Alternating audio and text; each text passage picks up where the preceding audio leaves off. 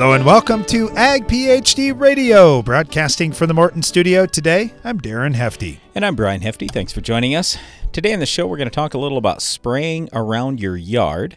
If you've got any questions about that or anything that's happening on your farm, you can give us a call here, 844-44-AG-PHD. That's 844-442-4743. Or send us an email, radio@agphd.com. We are on Twitter as well, AgPhD Media, Brian Hefty, or Darren Hefty. Okay, so spraying around your yard, I just want to give you a couple of things, and then we got a couple other things we need to talk about here at the start of the show. But with spraying around your yard, there are a lot of things that can be done, and you can spray many of these products yourself if you want to. But I look at weed control and I look at bugs. And so I just say for weed control, the number one complaint we get from a lot of people is they say, I sprayed and it didn't really kill the weeds. Look, if you're going to go buy something at the lawn and garden place, it's usually a very low concentration of product. So if you get the real herbicide from an ag retailer, then typically that goes better. But I just say when it's watered down, obviously, you're not going to get a lethal dose in a lot of cases if you don't use a really strong rate. In terms of the insects, we really like Tempo sprayed around the house and in the yard. We also really like using some imidacloprid, put it on dry as a granule, immediately water it in with at least an inch or two of water, and then that will kill grubs and many other bugs on your lawn. So anyway, we'll talk about those things throughout the show today.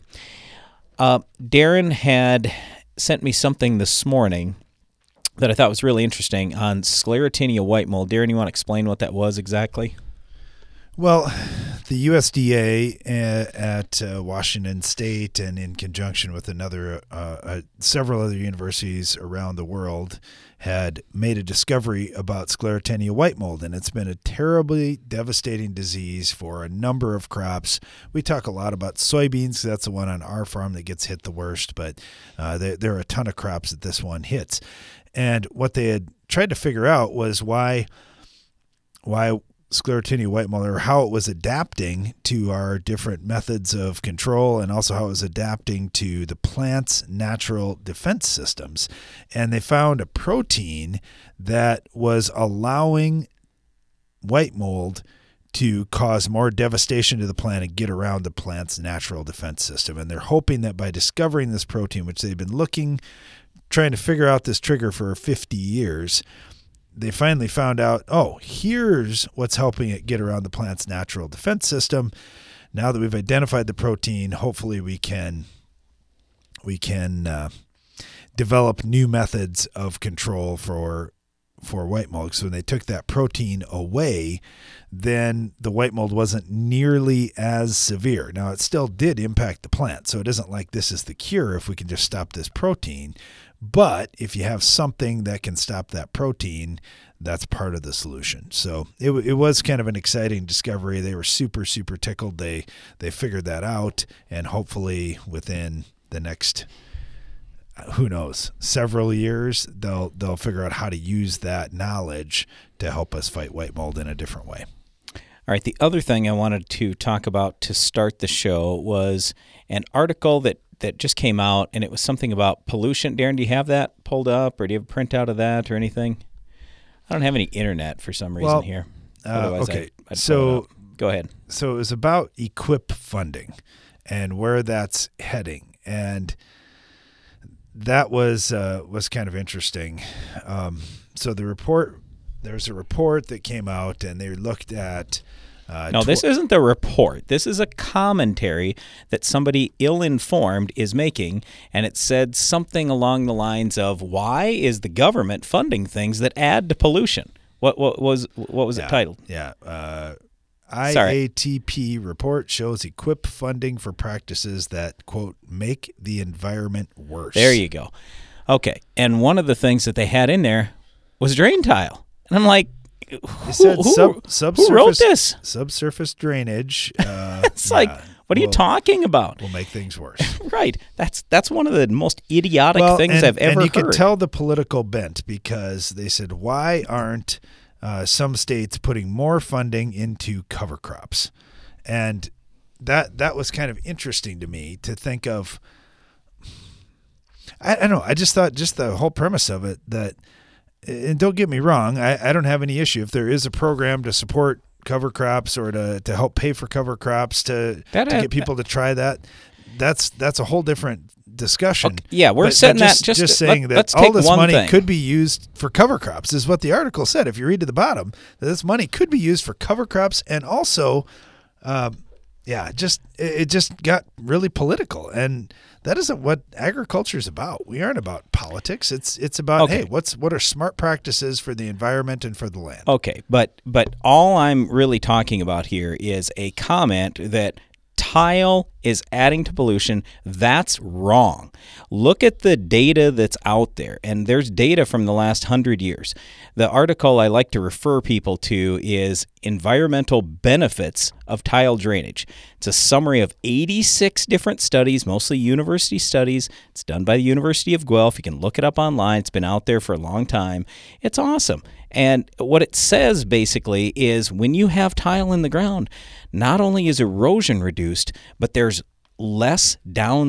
fewer downstream contaminants, and it only makes sense because now rain's allowed to soak into the ground as opposed to running off the top of the soil, carrying soil chemical and fertilizer with it.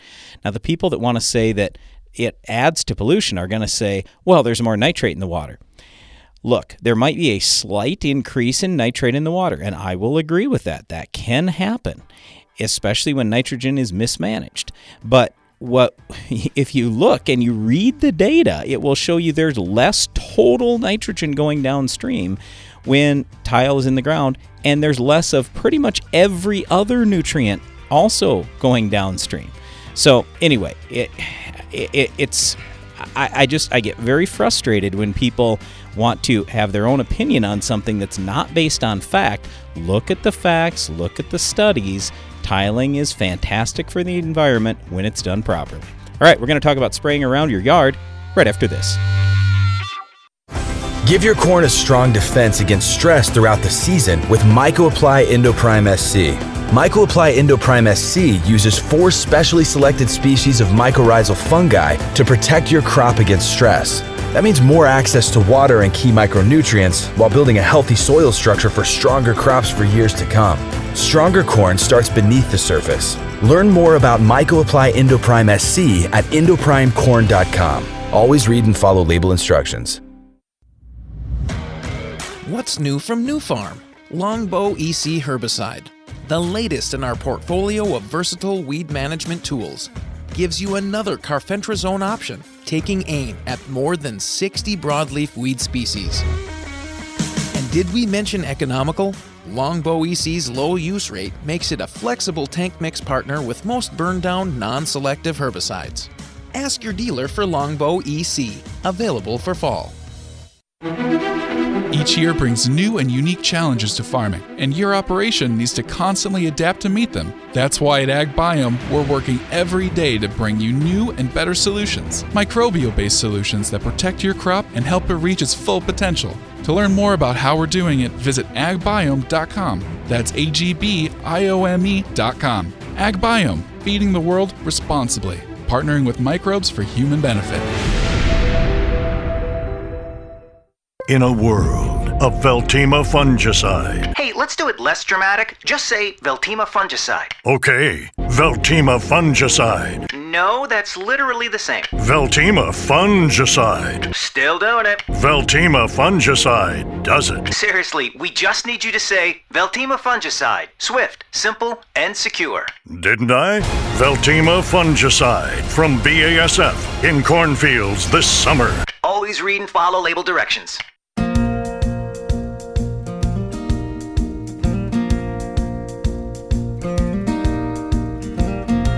Welcome back. You're listening to Ag PhD Radio, broadcasting from the Morton studio today. And Brian said we're talking about spraying around your yard. I look at it this way. If you've got a yard, why? Why do you have a yard?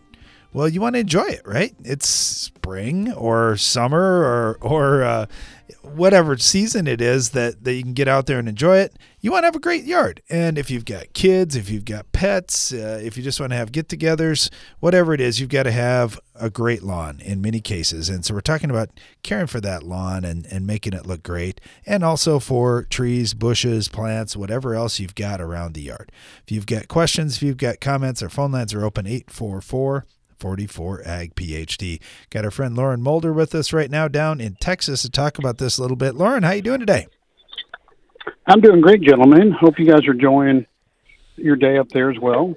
You know, we got sunshine, Lauren. We got sunshine, and that's a good thing. We need it. We're cold and a little damp up here. And I know as you head south, though, everything's greening up. You guys have already mowed your lawn a bunch of times. We haven't even done it once yet. Oh, yeah, the kids are already complaining about mowing the yard, and it's not even hot yet. Okay, well, talk to us about that. So I know that not everybody likes mowing the lawn. Some people love it, but you want to have it be healthy. And if you're going to have good health, I'm assuming it's got to start with soil and nutrients. Absolutely. And I know, as we've talked in the past, you guys know that I'm a big believer in soil testing and doing a complete soil test so you have a full picture of what you do and don't have, because where there's going to be deficiencies, there's going to be excesses. And what we want to try and do is balance out those deficiencies to help address the excesses. And that's the foundation to a healthy yard, a healthy flower bed, a healthy garden bed. It doesn't matter what you're trying to grow, all the way into the row crops that you guys talk about every day. It starts with a good, complete soil test. All right. When you think about this, I would say 99% of my neighbors are not doing this on their own. But if they're working with a service, are most lawn care services doing this for folks, or is this something that, hey, we need to have people step up their games? Both. There are a few lawn care services that do some soil testing. Typically, it's not a complete test, so I think we need to encourage the professionals to step up, as well as the homeowners. And unfortunately, a lot of times if you work with your local university extension office, they're not going to run a complete test for you either. And I hate to say that, but that is the truth. And you're going to be better off, sending a sample off to, I love working with the Kinsey Ag Services. I know you guys do a lot of work with Midwest. Either one of those are fantastic labs. There are other great labs, but you need a complete test, and that includes all the micronutrients. A lot of times in lawns, we tend to put out a lot of iron because it makes the grass dark. But if you get too much iron out there, it's going to create other problems, and eventually you're not going to get a response when you're wasting your money. And you've created an excess on your own out of your ignorance and not doing a good soil test to know exactly what you truly need. When we look at these soil tests, Lauren, a lot of folks listening to the show today are farmers. And if you're a farmer and you say, okay, I'm pulling soil tests out in my fields, I can pull some tests in my yard too.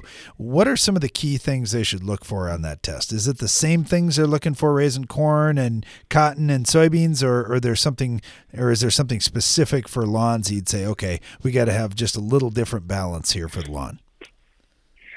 Honestly, it is so easy for somebody that has any kind of ground, whether it's pasture or row crop, if they're pulling any kind of good soil test, a complete soil test, pull a couple samples out of your yard. If it's not a big yard that you have, you can just do one composite sample. If it's pretty substantial, you might want to pull two, but typically I don't see a lot of people being able to manage it separately. So if you just want to pull one composite test, that may be the easiest way moving forward, and at least get a baseline of where you're at. And you may not need to do it every year if you're not doing a lot of amending to move the needle on your soil test. So you may need to pull it just every 2 or 3 years, just like you would in your agricultural acreage. But you are looking for the same balancing of nutrients, whether it's your major cations or as you get into the secondary nutrients or your micronutrients. Good, healthy, balanced soil is going to grow the best row crops. It's going to grow the best pasture grass. It's going to grow the best vegetables and the best turf grass in your yard. And that same science applies across the board.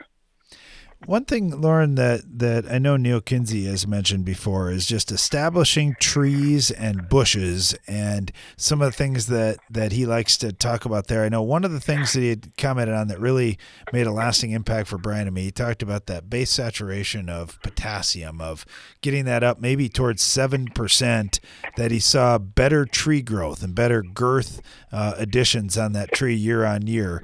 Have you noticed the same thing? Have you noticed any other nutrients being important for trees and for bushes?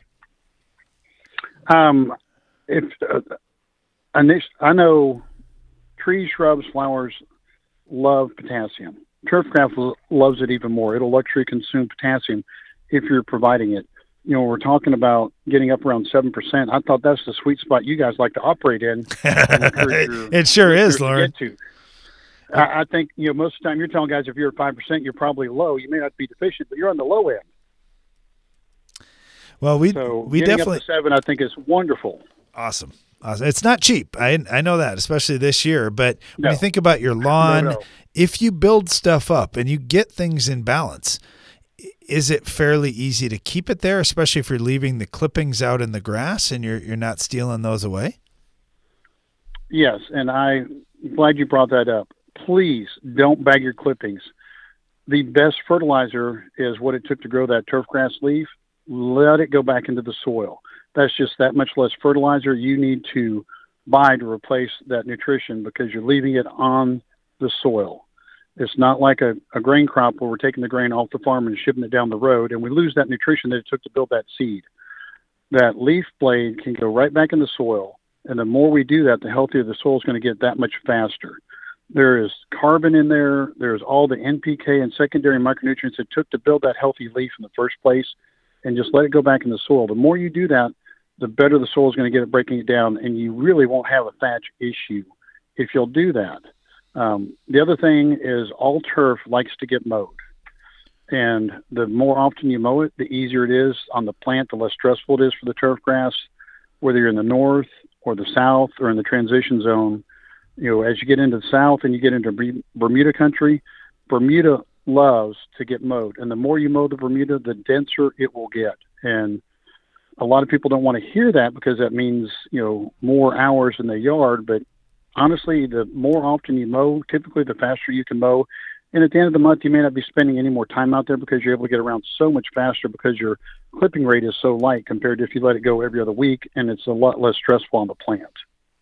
All right, the last question I got for you is watering, Lauren, and I'm a fan of deeper watering less often. Is that the route to go, or what have you seen? Always. And fortunately, some of our municipal water districts are finally catching up and putting in guidelines, strongly encouraging or recommending no more than twice a week watering. And even in the south and the west, where we're very, very hot and can be arid, a deep watering twice a week is plenty for any turf grass. It is absolutely plenty. And if you're in an area where you get pretty high rainfall amounts, you may not need to water at all or no more than once a week. We're in a drought. We're in technically a severe drought where I live right now. I haven't had my irrigation on since, probably last September. And it's a little dry. We finally got some rain here the other day for the first time. By this time of year, we should have 12 inches of rainfall. We're tracking at about 6.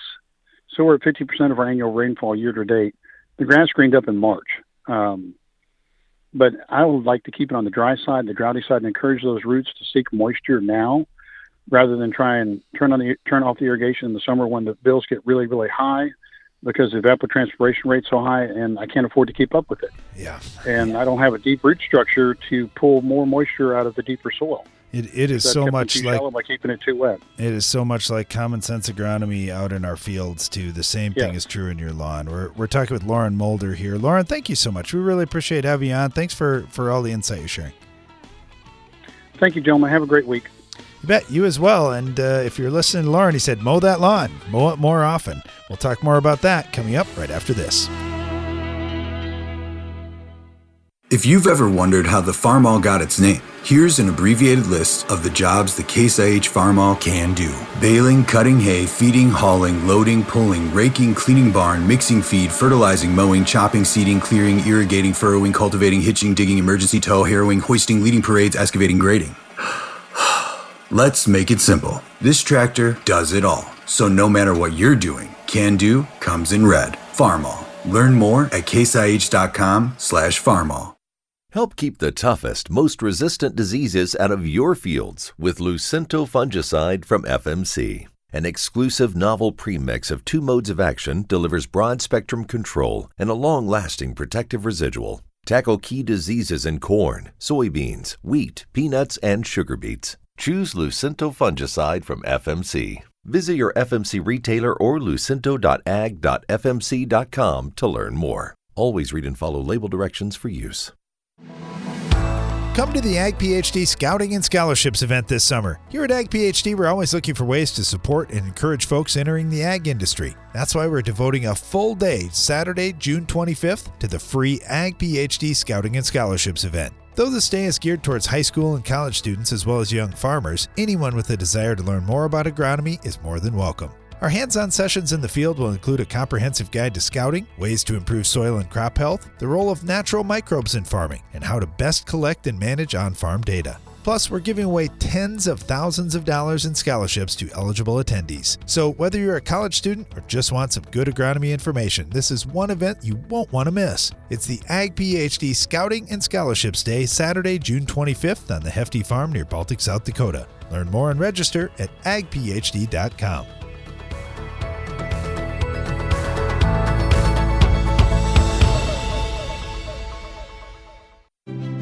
It takes balance to be successful in farming, because what you get out of it depends on what you put in, and Corteva Agriscience gets that.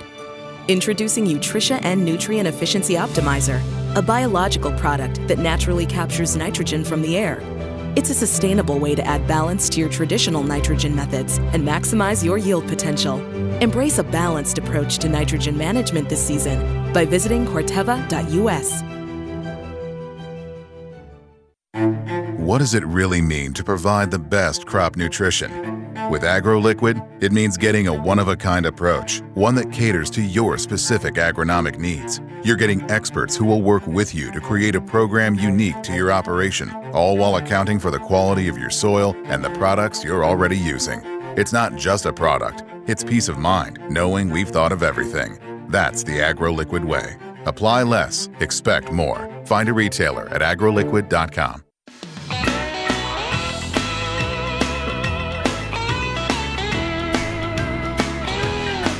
Welcome back. You're listening to Ag PhD Radio, and it's been a fun show so far talking about your yard and caring for your yard. And when we think about the fertility side, Lauren Mulder had a lot of great points. He said, you got to think about it a lot like your crop. You got to balance the fertility out there. You got to be smart about when you're watering, when you're cutting, all those kinds of things. But you know what can throw you off? When you get some weeds out there, when you have some insects, you have some disease, those types of things, there's lots of challenges that can pop up throughout the season. We got Brian Ferguson on right now with Ferguson Lawn and Landscape down in Tennessee. Brian, thanks for joining us. Yes, sir. How you doing? Pretty good. Pretty good. All right. So when you think about lawn care, boy, there's a lot of things that can go wrong during the season. It's easy if the sun comes out every day and you get just the right amount of rain and there's no bugs or disease or anything out there. But man, there's always some challenges. So talk to us just a little bit about some bugs and disease and those types of things that come up and maybe just give us an idea or two of what we might do about it. Well, aphids are sort of a problem I see, different times of the year and temperatures is different types of bugs. And I've noticed on crepe myrtles the other day, some honeydew, some droppings from aphids get on the leaves, and it's a sticky substance like syrup almost. And then that turns into, a whole different thing. And so you got to control the aphids. And what I use is usually a imidacloprid or Talstar. And for a homeowner can't get a hold of that, just 7 dust, if you can mix it up. And the main thing is try to get it on the underside of the leaf where the aphids are. If you had an applicator with a blower that can kind of get it underneath there, you'd be in good shape.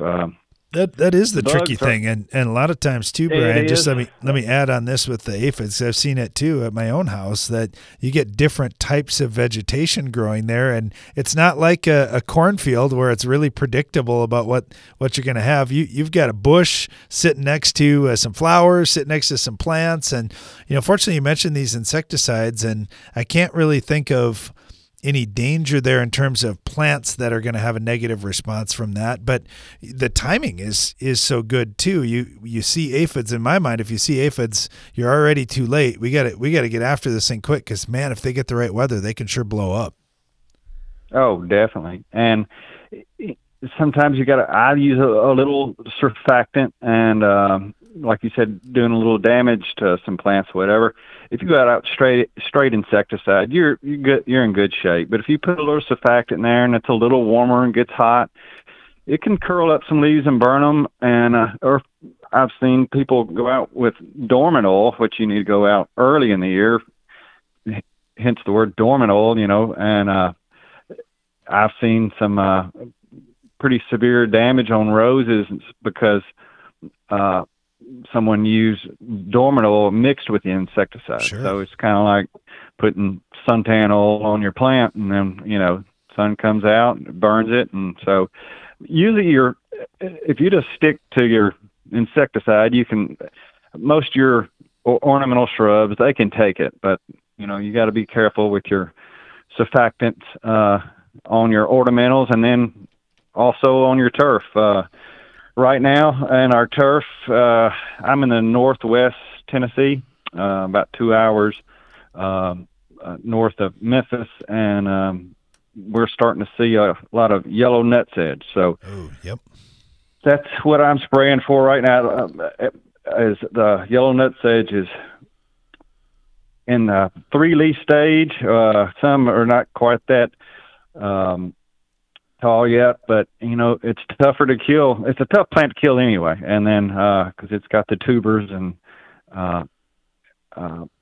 you need to get it anywhere past the 3-leaf stage. It's really tough, and you need to use some surfactant with it because the leaf is so narrow and waxy, it just kind of rolls off. So it's another thing with your surfactants. It's better to go ahead and get it now when it's a little bit cool rather than 85 degrees, and then you're trying to kill a more mature plant. You got to put more surfactant, and then you're going to get turf injury without a doubt. And it'll come out of it usually, but it just really looks bad. The customer wants to know if you're spot spraying. What are these little what's going on out here? Well, you look at that stuff, and nutsedge just doesn't have hairs on the leaves. You got smooth leaves, and they're upright, and it's tough to stick things on there. So, do you end up using halosulfuron? Do you end up using bentazone? What are some of the go-tos for something like sedge?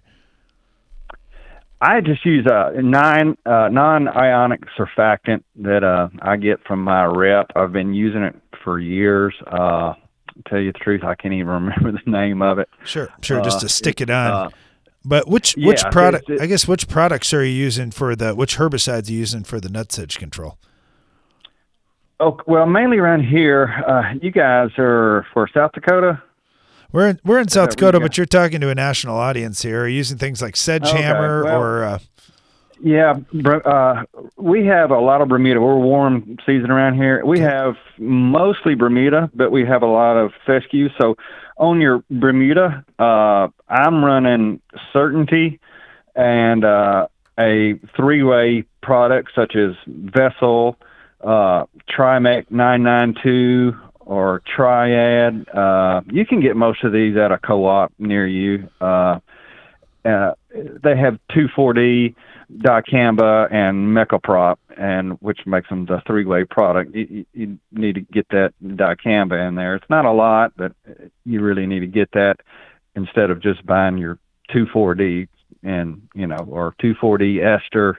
You really need something with some mecopop and dicamba. But on my Bermuda, yes, I'm running Certainty. Some of you farmers out there, it's Outrider would be a farm chemical for that, and to kind of give you an idea of what it is, you know.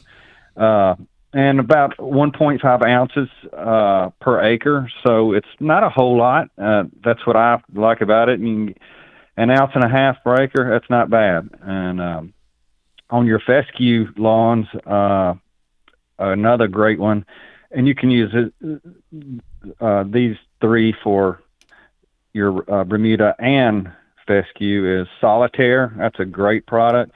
It covers a lot of broadleaf weeds, a lot of hard to kill broadleaf weeds like ground ivy. That's a tough one.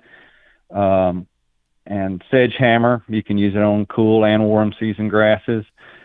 And Blindside, that's another good one. It's probably the cheapest out of the two, or out of all three of them, or four of them, the Certainty.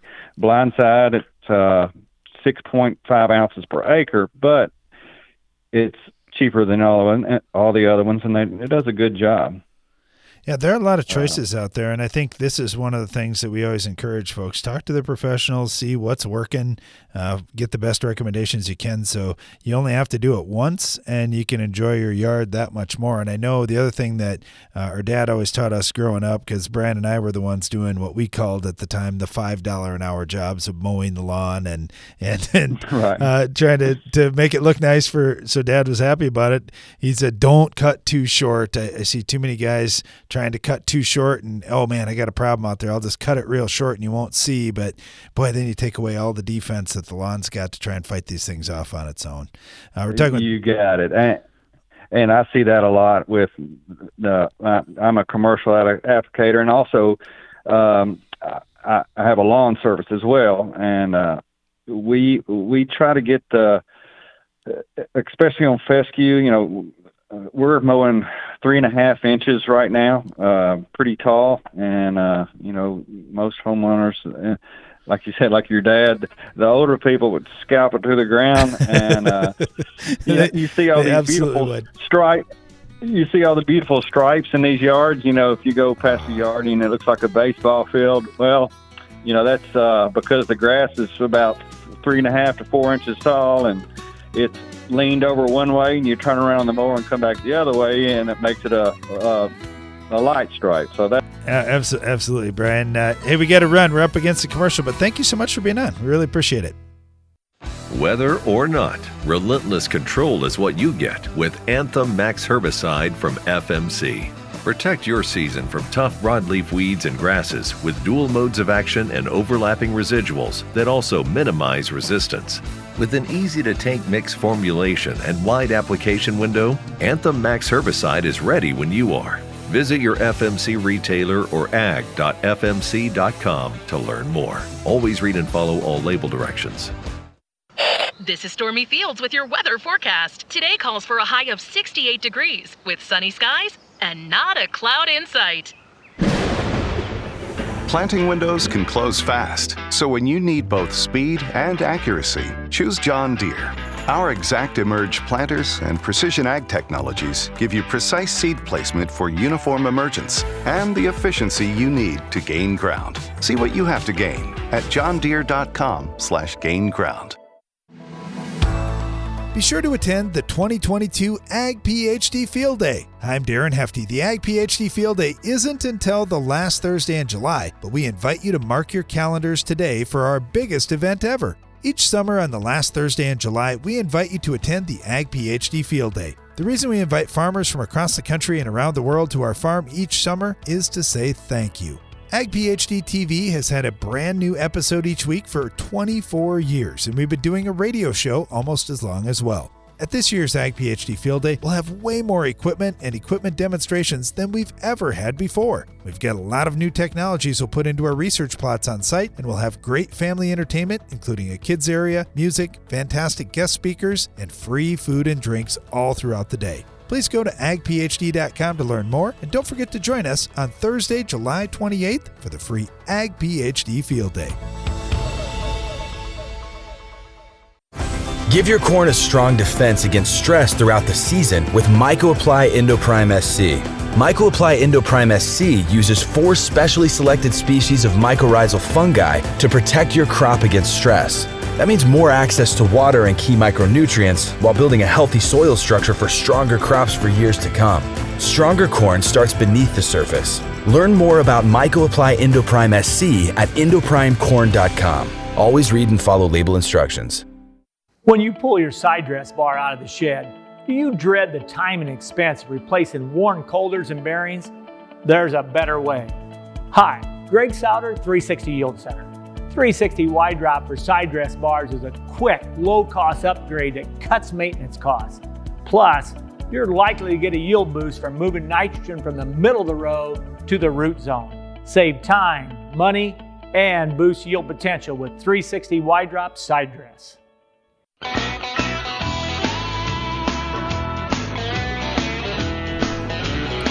Welcome back to Ag PhD Radio. Brian Hefty here, along with my brother Darren.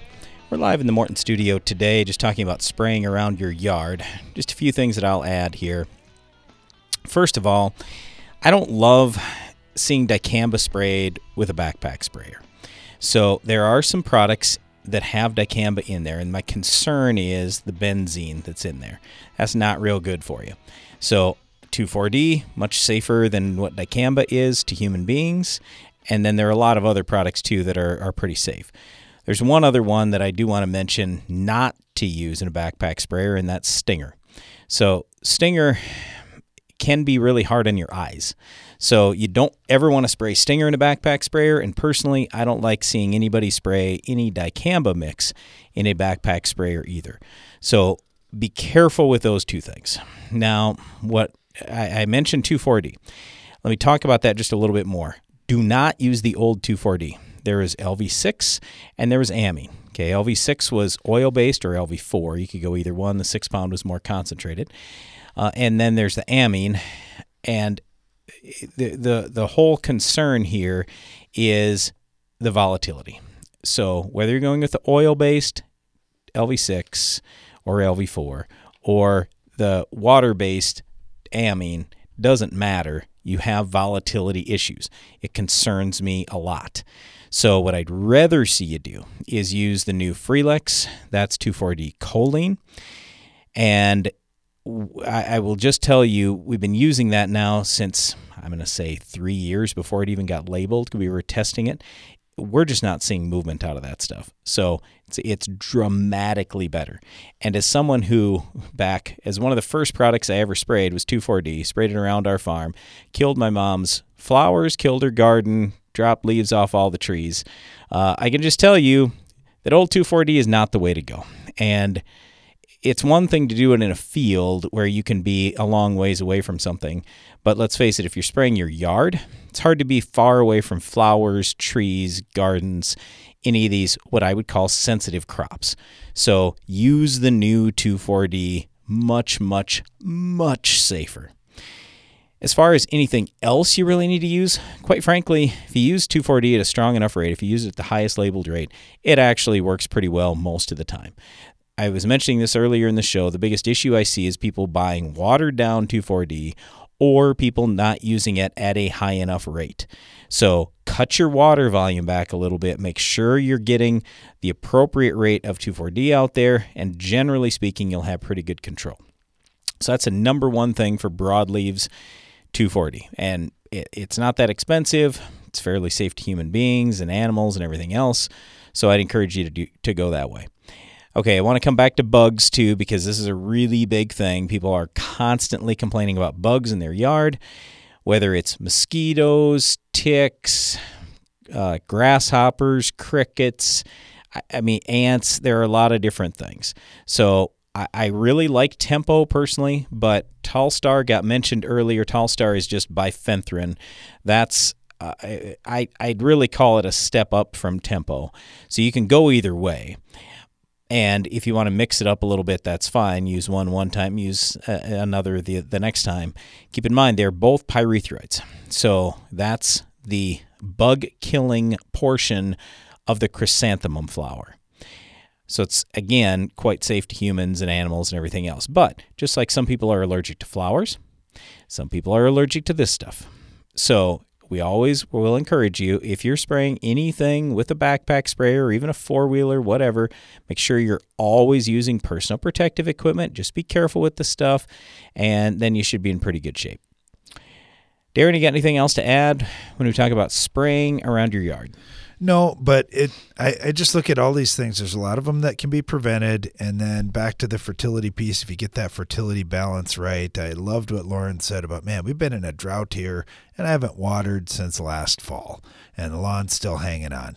And I think getting that deep root system is important, and also having the right fertility balance so your plants don't need as much water to get the food that they need. That's a big important thing too. And then just think about this. When you've got a problem out there, why do I have the problem?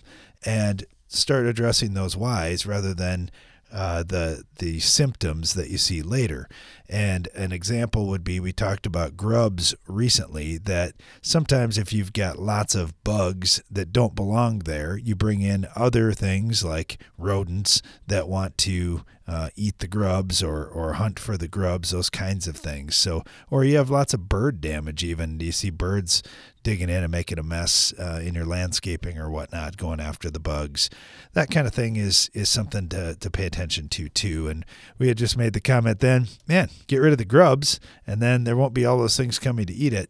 I think the same thing in different parts of the country. You see, oh boy, if we have this problem, like if you have fruit trees and you have fruit that you don't pick up off the ground, well, what's going to come and eat the fruit that's laying on the ground? And that leads to the next problem and the next problem and so forth. So just be proactive in what you're doing.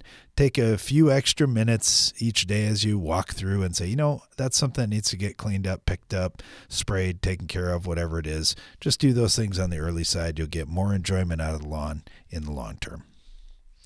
All right, we've got a number of questions that come in for the Ag PhD mailbag. We can jump into that. It's now mailbag time with Brian and Darren. All right, this one comes from Peter, and we get questions exactly like this, Peter, several times a year. I've got a pasture. I've got some clover in it in addition to the grass. Can I kill the other weeds without killing the clover, or am I stuck to kill the clover too? The only product I can think of that will kill broadleaves without killing most clovers is Buctril. That's bromoxynil. Yep. And Buctril doesn't kill all. Well, it's an okay product for annual weed control. So if you have any perennials, you got thistles, and quite frankly, a lot of different annual weeds, you're going to have to go with something else. And then unfortunately, you are either going to kill or dramatically hurt that clover. So, yep, that's the problem. Now, I will say, this is kind of like our lawn discussion. And we talked about spraying today. The topic was not weed control. It was spraying. So that's why, like for me, I didn't focus on what's really, in my opinion, the most important thing. So whether you have a pasture, a lawn, anything else, a crop, the most important thing is not the spraying. It's how great a job you do raising the actual crop, because the better crop you have, especially early in the season, the more it can choke out the weeds, and hopefully you don't even have to spray. So that's really what we're after ultimately, and that's why we want to see you have great fertility, good drainage, all these good things. Now, I'll also say, since we got this question, I'll give you my standard response whenever someone says, well, I'm trying to raise grass and clover together. Look, you can get more tonnage in total out of each thing, the grass and the clover, if you raise them separately. And then you mix them together as needed afterwards, after harvest. So the reason why is because they need different things for fertility, for weed control, insect control, disease control. I mean, they're just dramatically different crops when you start talking about a grass and a clover. So if it's me, I'd split the field up. Now, it might not be 50-50. It might be 60-40, 70-30, whatever. I don't know what mix you want exactly in the end. But the point is, when you raise them separately, now you can produce a tremendous grass crop and a tremendous clover crop, and you actually can kill the weeds. All right, thanks for the question.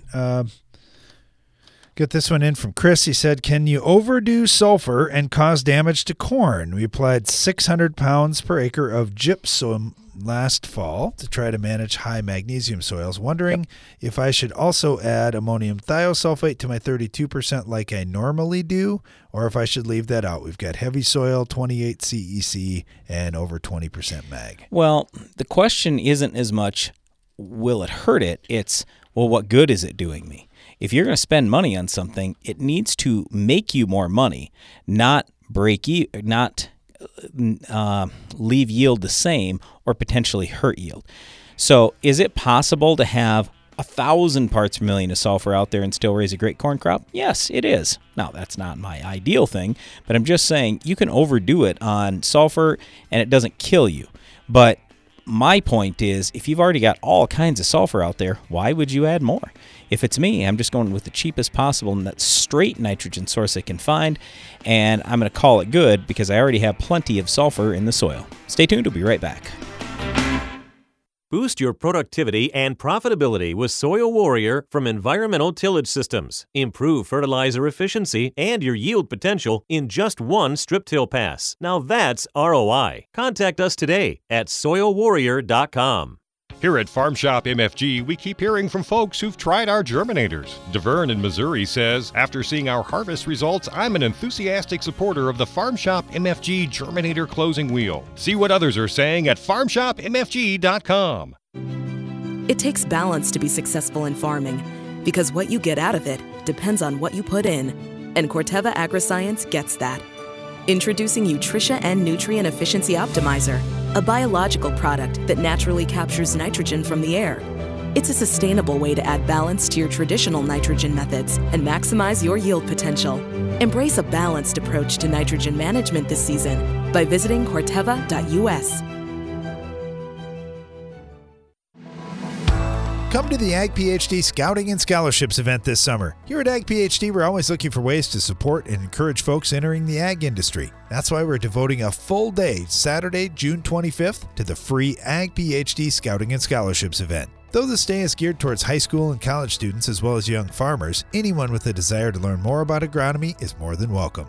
Our hands-on sessions in the field will include a comprehensive guide to scouting, ways to improve soil and crop health, the role of natural microbes in farming, and how to best collect and manage on-farm data. Plus, we're giving away tens of thousands of dollars in scholarships to eligible attendees. So whether you're a college student or just want some good agronomy information, this is one event you won't want to miss. It's the Ag PhD Scouting and Scholarships Day, Saturday, June 25th on the Hefty Farm near Baltic, South Dakota. Learn more and register at agphd.com.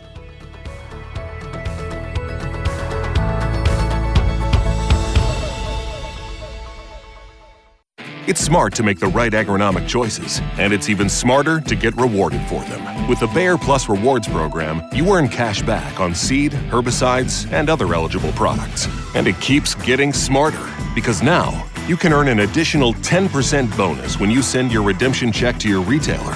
To learn more, contact your retailer today. Protect your yields and get the most from your land with Bayer Plus Rewards. Visit mybayerplus.com and see program terms and conditions for full details. The value of your farm building is in its ability to protect what's stored inside. That's why Morton Buildings ensures that every machine, storage, and insulated workshop we build will provide superior strength and durability. As a 100% employee-owned company, we're all committed to being the industry leader with a focus on innovation, service, quality, and most importantly, customer satisfaction. To get started on your next project, please visit mortonbuildings.com.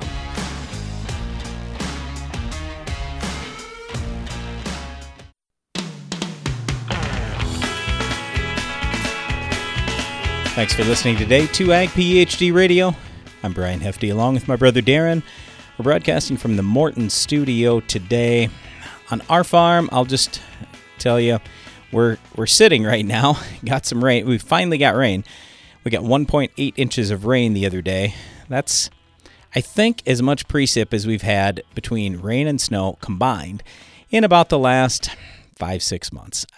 So we were starting to get pretty dry after a whole bunch of 30 to 50 mile an hour winds. And anyway, so the rain was fine. It's just kicked us out of the field for a few days here, but we're coming along pretty good with planting in our farm.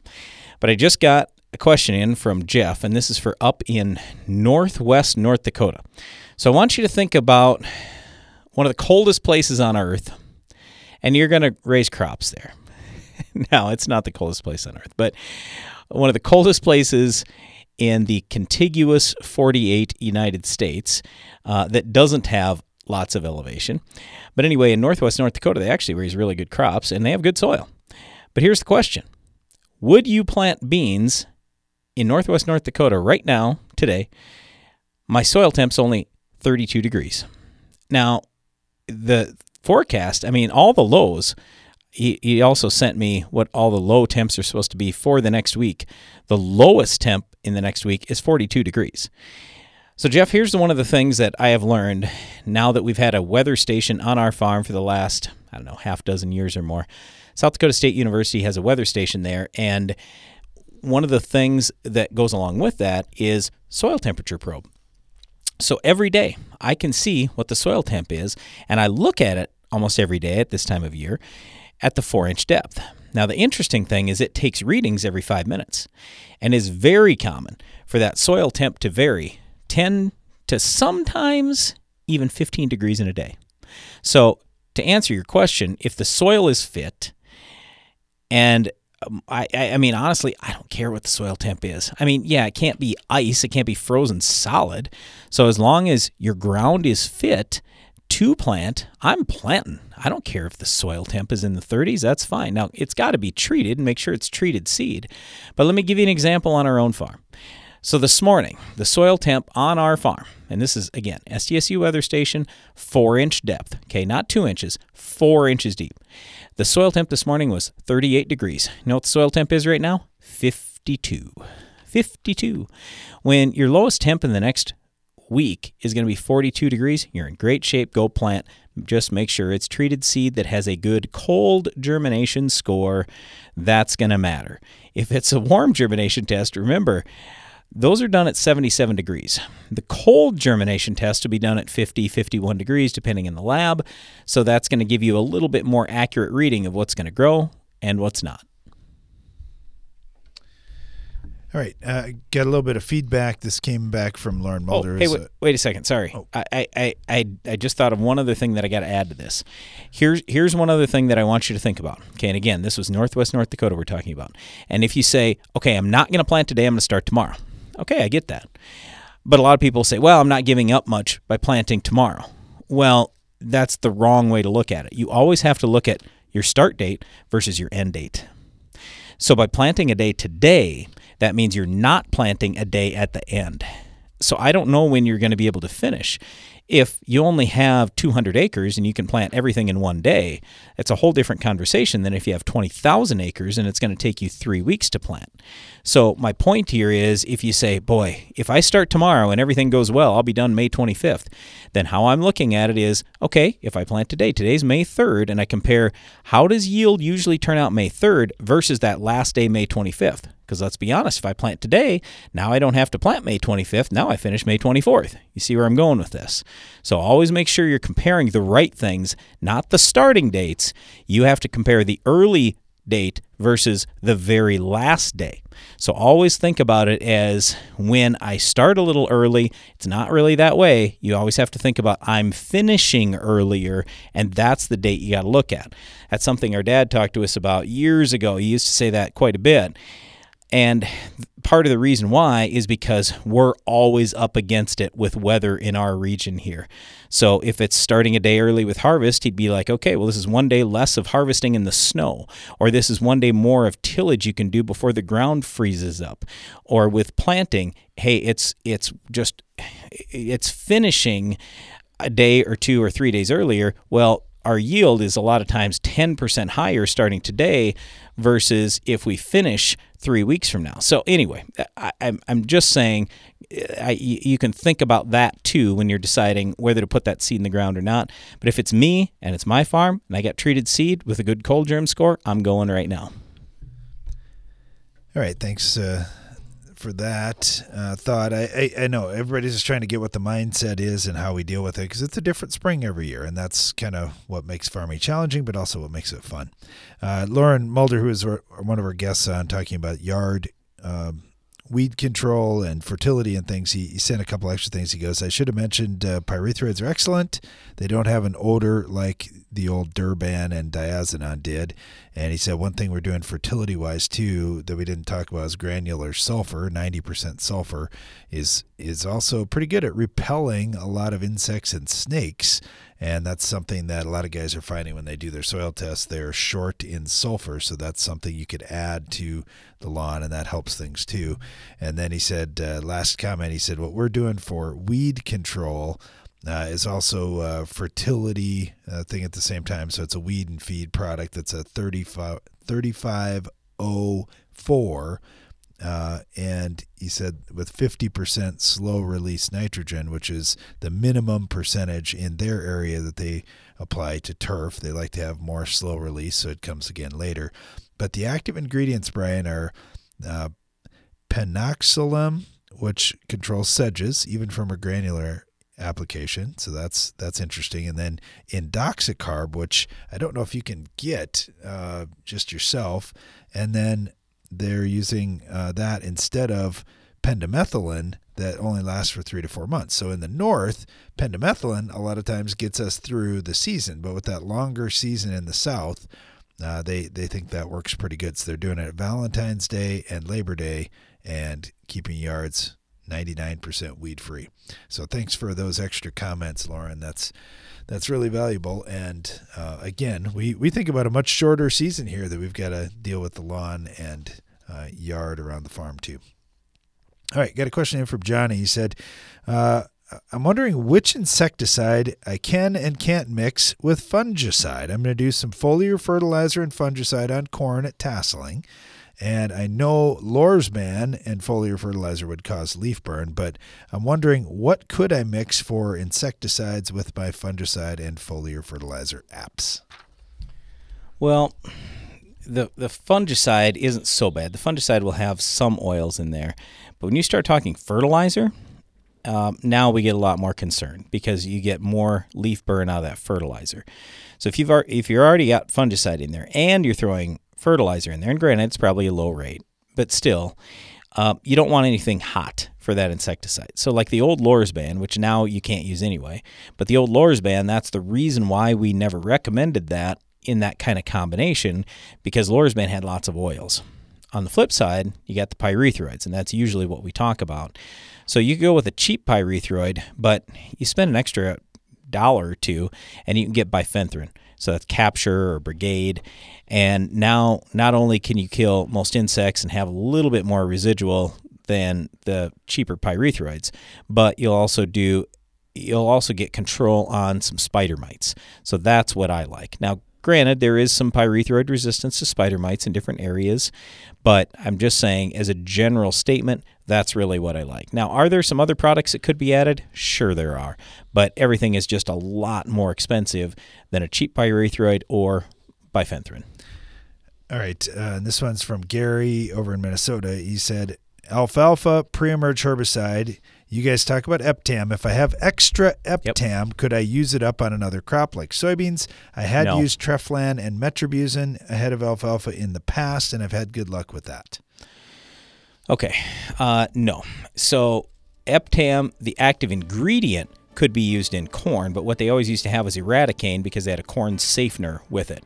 So no, Eptam is basically just an alfalfa product in our region. Are there some other crops? Yes, but not corn or soybeans. If you use the Eptam, just close the jug up and save it for later. Yes. Just mix up what you need, and it will keep. So just keep it in your shop or something like that where it's not going to as for trifluralin and Metribuzin, they're hard on the alfalfa. That's the reason why we don't recommend them.